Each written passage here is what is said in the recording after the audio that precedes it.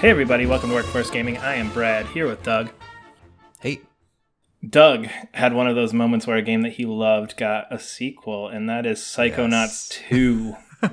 Yes. I am not familiar with Psychonauts. I never played. I think I bought the first one on Vita for like $2 and was like, I'll try this, and made it like an hour and was like, I'm good. But I know you love it, right? I like Psychonauts a lot, so that pains me a little bit. It's funny because like there's a big discussion right now. It's like, do I need to play the first one before you play the second one? And thankfully, I would say no. I really do recommend people play that first game because even now, while it's like pretty rough, it was even rough back then as far as like the platform mechanics go, but now it's like especially rough. It's still a very unique game. But yeah, Psychonauts 2. Psychonauts 2 is not a rough game. Psychonauts 2 I've heard so many good things. It's so good. It is like the type of, it's like one of those things where it's like a type of sequel that like I absolutely love. I think it was like halfway through Psychonauts 2. I was like, wow, this is everything I wanted from a Psychonauts 2 sequel. And then plus a ton more. It's got like more characters. It's got a super interesting story. And I don't have to even say like the characters themselves. I think games have like, they usually do like, oh, we have really interesting cast of characters and the plot's like, okay, or the plot's super interesting and the cast of characters is okay. Like the cast of characters and the plot in this is just really, really, really well done.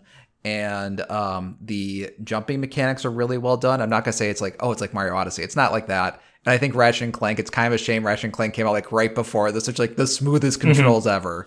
So I wouldn't say it's not like that, but it's definitely like just a top tier platformer on top of all of it. So, yeah. I guess to kind of get my questions with this, like, sure.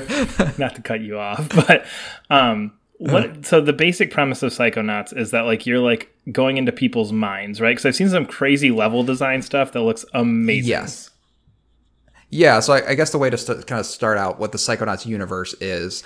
So Psychonauts 1 takes place at a summer camp for psychics. And at the end of that game, slight spoilers, but you need it for Psychonauts 2. Yeah. So Raz, your main character, is brought to this group called the Psychonauts at the end of the game, which is like basically think of like a CIA of psychic people. Okay. And so you're brought to this CIA of psychic folks called like the Psychonauts, the Mother Lobe, which is kind of fun.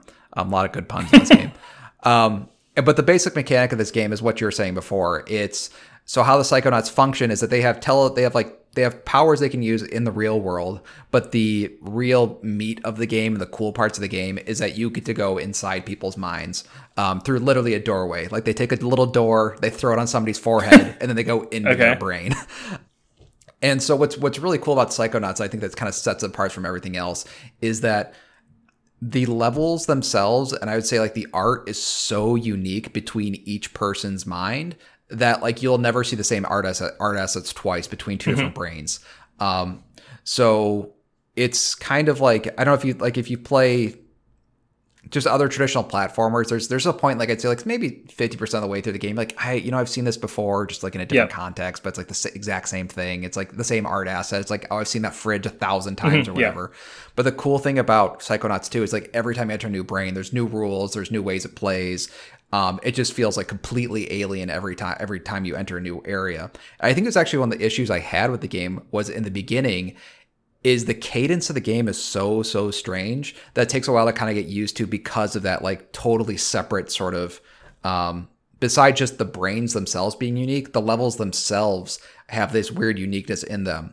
So for example, if you're like in a traditional platformer, think like a Ratchet and Clank, when you go to like let's say you're in a Ratchet and Clank world and you go to like an area within that world, it's still kind of like it makes sense like, oh, I went through this tunnel and now I'm at a very clearly same planet, same sort of thing. But with Psychonauts, when you're in somebody's mind, anytime you hit a loading screen, you have no idea what's on the other side of that loading screen. Could be like a 2D platforming section, could be a totally different art style, could be something totally different. And it makes it kind of jarring at first. And I was like, at the beginning, I was like, do I like this or not?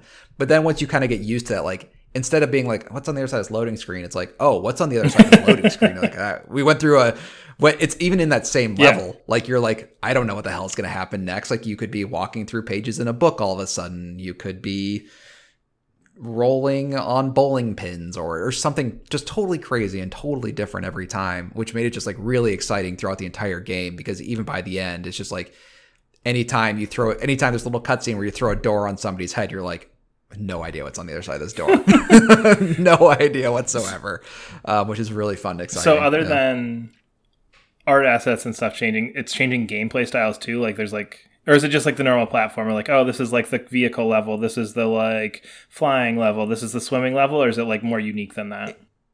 I'd say I would actually say mechanically it's pretty similar. Like it's still an action adventure platformer game. So I would say mechanically it stays pretty similar. I know I kind of didn't say that previously. There are some mechanics that swap in that there's some unexpected mechanics, but I would say consistently it's like an action adventure platforming.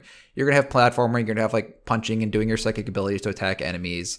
But just the plot within that level is different. The characters within that level is different. The art assets are different. And honestly, to me, that's more important to me that the art assets are different, because I really to me, a thing that pulls me through a game is seeing the next art piece. Like that's really how I feel about just games in general. Like I want to see the next enemy because I just like how that enemy looks and plays and that sort of thing.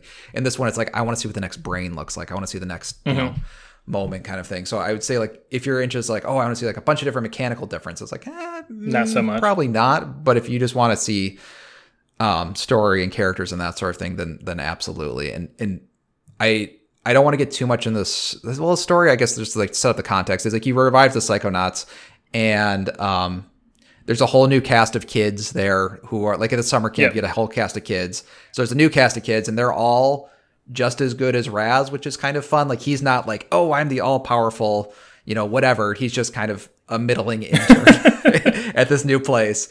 And then you have all the folks who are at the Psychonauts. And then on top of that, there's also Raz's family comes in and takes place. So there's like maybe 30 characters running around. This isn't overwhelming. This sounds like a lot to keep track of. It kind of, but they play it very, very smart. When you're interacting with Raz's family, you're essentially only interacting with Raz's family. Oh, okay. When you're interacting with the interns, you're only interacting with the interns. And when you're interacting with the other people in the Psychonauts, you're only interacting with them. So there's kind of like these sort of three main plots that are going on. And then they're kind of like tying together all at the end sort of thing and like trying to figure out like how these are all these relate. But I mean, I think the one thing to like talk about like with the story and characters is that the game is way, way smarter than I thought it would be. Just how they handle certain subjects. Because the whole thing with the Psychonauts is, and one of the things they do play with, and games like to play with, is like, oh, somebody's crazy, let's play with that. And I'd say the first game is kind of, I would say it's like a little outdated for now, where it's just like, I think there's just a trope where it's like somebody's crazy, let's make a fun level out of it kind of thing, which Psychonauts like definitely does. But now it has a little bit more sympathy for the characters. It treats it like with a little bit more seriousness. So when the game's like very funny and very wacky, but they deal with stuff like with alcoholism that's like very touching and not heavy handed and like not like, oh, I'm a drunk guy at a bar. It's like, no, let's actually talk about alcoholism and how it runs through families and that kind of thing. Let's talk about depression. Let's talk about this. Let's talk about that. And it does it in such a smart, funny, touching way that you just like wouldn't expect, just like even outside of the character, just the way they're handling it. So like they're still using that to like kind of make unique levels out of, like the first level is about like a gambling addiction thing. About gambling addiction and so it just like leads with this off the bat. There's no like warm up period. It's just like we're getting into like heavy shit here. We're going to talk about all these things, or like I guess to me like it's portrayed as like fun, goofy kid game. Look, it's Mario but with brain powers. No, it's more like oh boy, what's it like? It's because people are like, oh, it's like a Pixar movie. It's like it's not like a Pixar. It deals with like way heavier subjects than a Pixar movie. It deals with like, do you know how there's like those Cartoon Network shows that are like maybe for 25-year-olds and not for kids? It's kind of like that, but like willing to go darker because it can sort of thing. It's like, instead of like, oh, this character is addicted to juice, let's talk about it that way. It's like, no, this character actually has a drinking problem. Let's talk about it that way. And they're not necessarily like dark or heavy subjects. And the game does get dark. It does deal with those heavy subjects. But it just does with in a way that's like maybe realistic of how people would be dealing with those things. It's not like, oh, I'm down in the dumps all the time and that sort of stuff. It's just like let's like, if we're going to talk about this, like let's actually talk about it kind of thing instead of dancing around it. So, in that way, I'd say it's like it's definitely less it's cartoony for sure. It's funny for sure, but it's also heartfelt in ways that like that games you wouldn't expect it would to be. It just deals with a lot of like topics that I guess could seem dark, like issues within families and stuff. But it's like let's make this, instead of just like for dramatic effect, let's mess with the like talk about family dynamics. Like let's just talk about family dynamics kind of thing. Let's just talk about these things.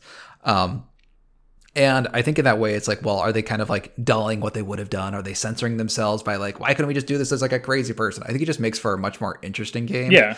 In the ways that they talk about that stuff. And like, I guess even to talk about the gameplay stuff, the gameplay is like really, I mean, all that stuff is good. Plus you have this action adventure game, which I guess I didn't talk too much about, but it's sort of a pseudo open world with like outside of the mines. Like the mines are more like linear stuff, but there's like a whole open world that they have for you to go like run around and explore. Is it like generic hub world thing where it's just kind of like, oh, I can just kind of walk around and see this, or is that like a level in and of itself? You know what I'm saying? Oh, it's definitely a level in and of itself that's changing throughout the game as well. So it feels a lot. It's not like you're just like at headquarters and like you can just walk around and go visit this room and go talk to this person. And okay, next level.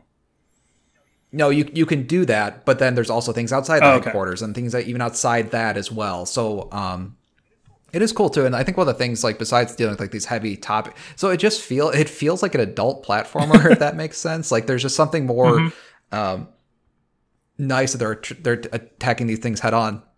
But then the wrapper of it is just a really good action adventure open world platformer that you just don't see these days. It kind of reminds me more of like Banjo-Kazooie in Mario 64. Okay. Actually, I think Mario 64 is probably actually a pretty good example where you have that sort of open area to explore and then you go into levels so sort of thing. Your like hub world is more Peach's Castle, where it's like, okay, there's definitely things to do here, but you're just jumping into those main line levels from there.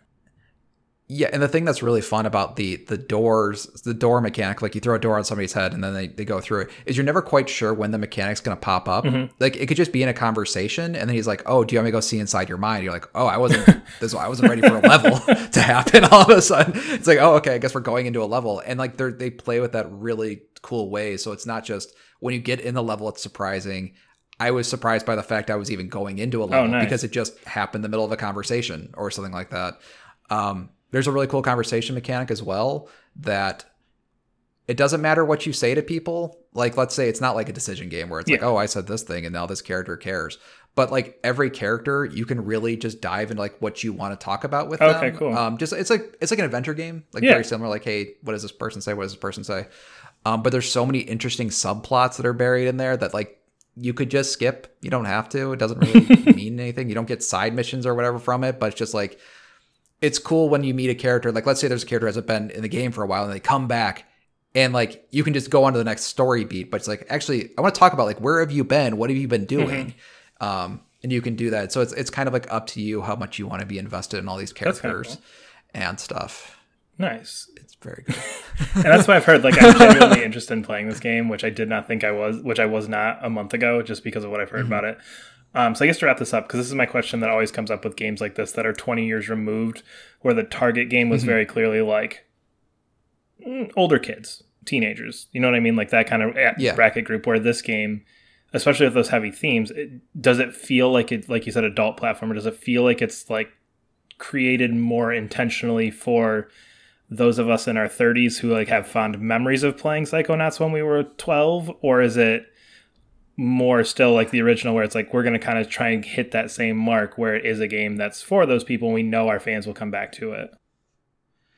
It's interesting. I think like if you're a fan of the game, like you're gonna have a good time. Like it's a great sequel, but I think they definitely assume that like you haven't played it before, if that's kind of what you're getting at. But if you're also asking, like, I think it feels like they're not ignoring Psychonauts 2. Like it's definitely very plot. It's actually funny. Psychonauts 2 takes place 3 days after Psychonauts 1. Maybe.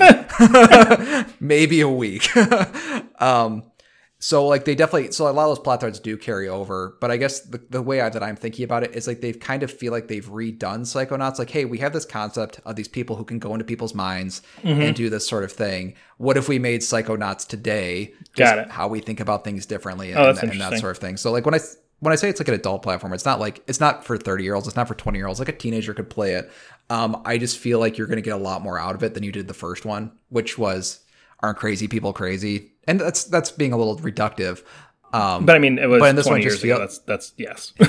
Yeah. It just feels like there's just more depth to this one. Like, it's just so much better than the first one. Just like in how it handles everything. And I just feels like, and again, it's like, is this a nostalgia for people who've played? It's like, no, but it is a sequel. Yeah. Is it really adult themes? Like, no, but it's stuff you could probably talk about like when you're in high school. I mean, it's stuff that's not, it'd be weird if like a 10-year-old was playing this. I mean, they might enjoy it, but I just don't know if they would I don't think they get as much out of it. And it's not even, and again, it's not like they're hiding these things. No. But there is definitely sort of a veneer of we're being funny and cute. But if you read into the background and kind of what we're actually talking about, it can be kind of tough. It's heavy, yeah. And I'd say it's definitely more obvious with that stuff than it is with like other kids media. To the point, I wouldn't call it kids media. Like Kuja is like Laika movies. They're kind of kids movies, but not really. They're a little darker than Pixar sort of thing. So I think kind of like in that realm kind of thing. But I think because of that, it's just really good feeling like, oh, this game is still relevant for me. Like, I think there's some IPs that they don't age with their audience. I think like Pokemon's like, kind of like the number one. That's like very clearly, it's like, it's always targeted for 8-year-olds. And this one's like, we can grow a little bit and not leave that audience behind. Nice. We can just do something more interesting and better with this IP. Nice. And they did. And it's amazing. It's whenever I get Game Pass back, it's first on my list. Yeah. But we are Workforce Gaming. You can follow us on Twitter at Workforce Gaming. Subscribe to us wherever you're listening, and we will see you later. Bye.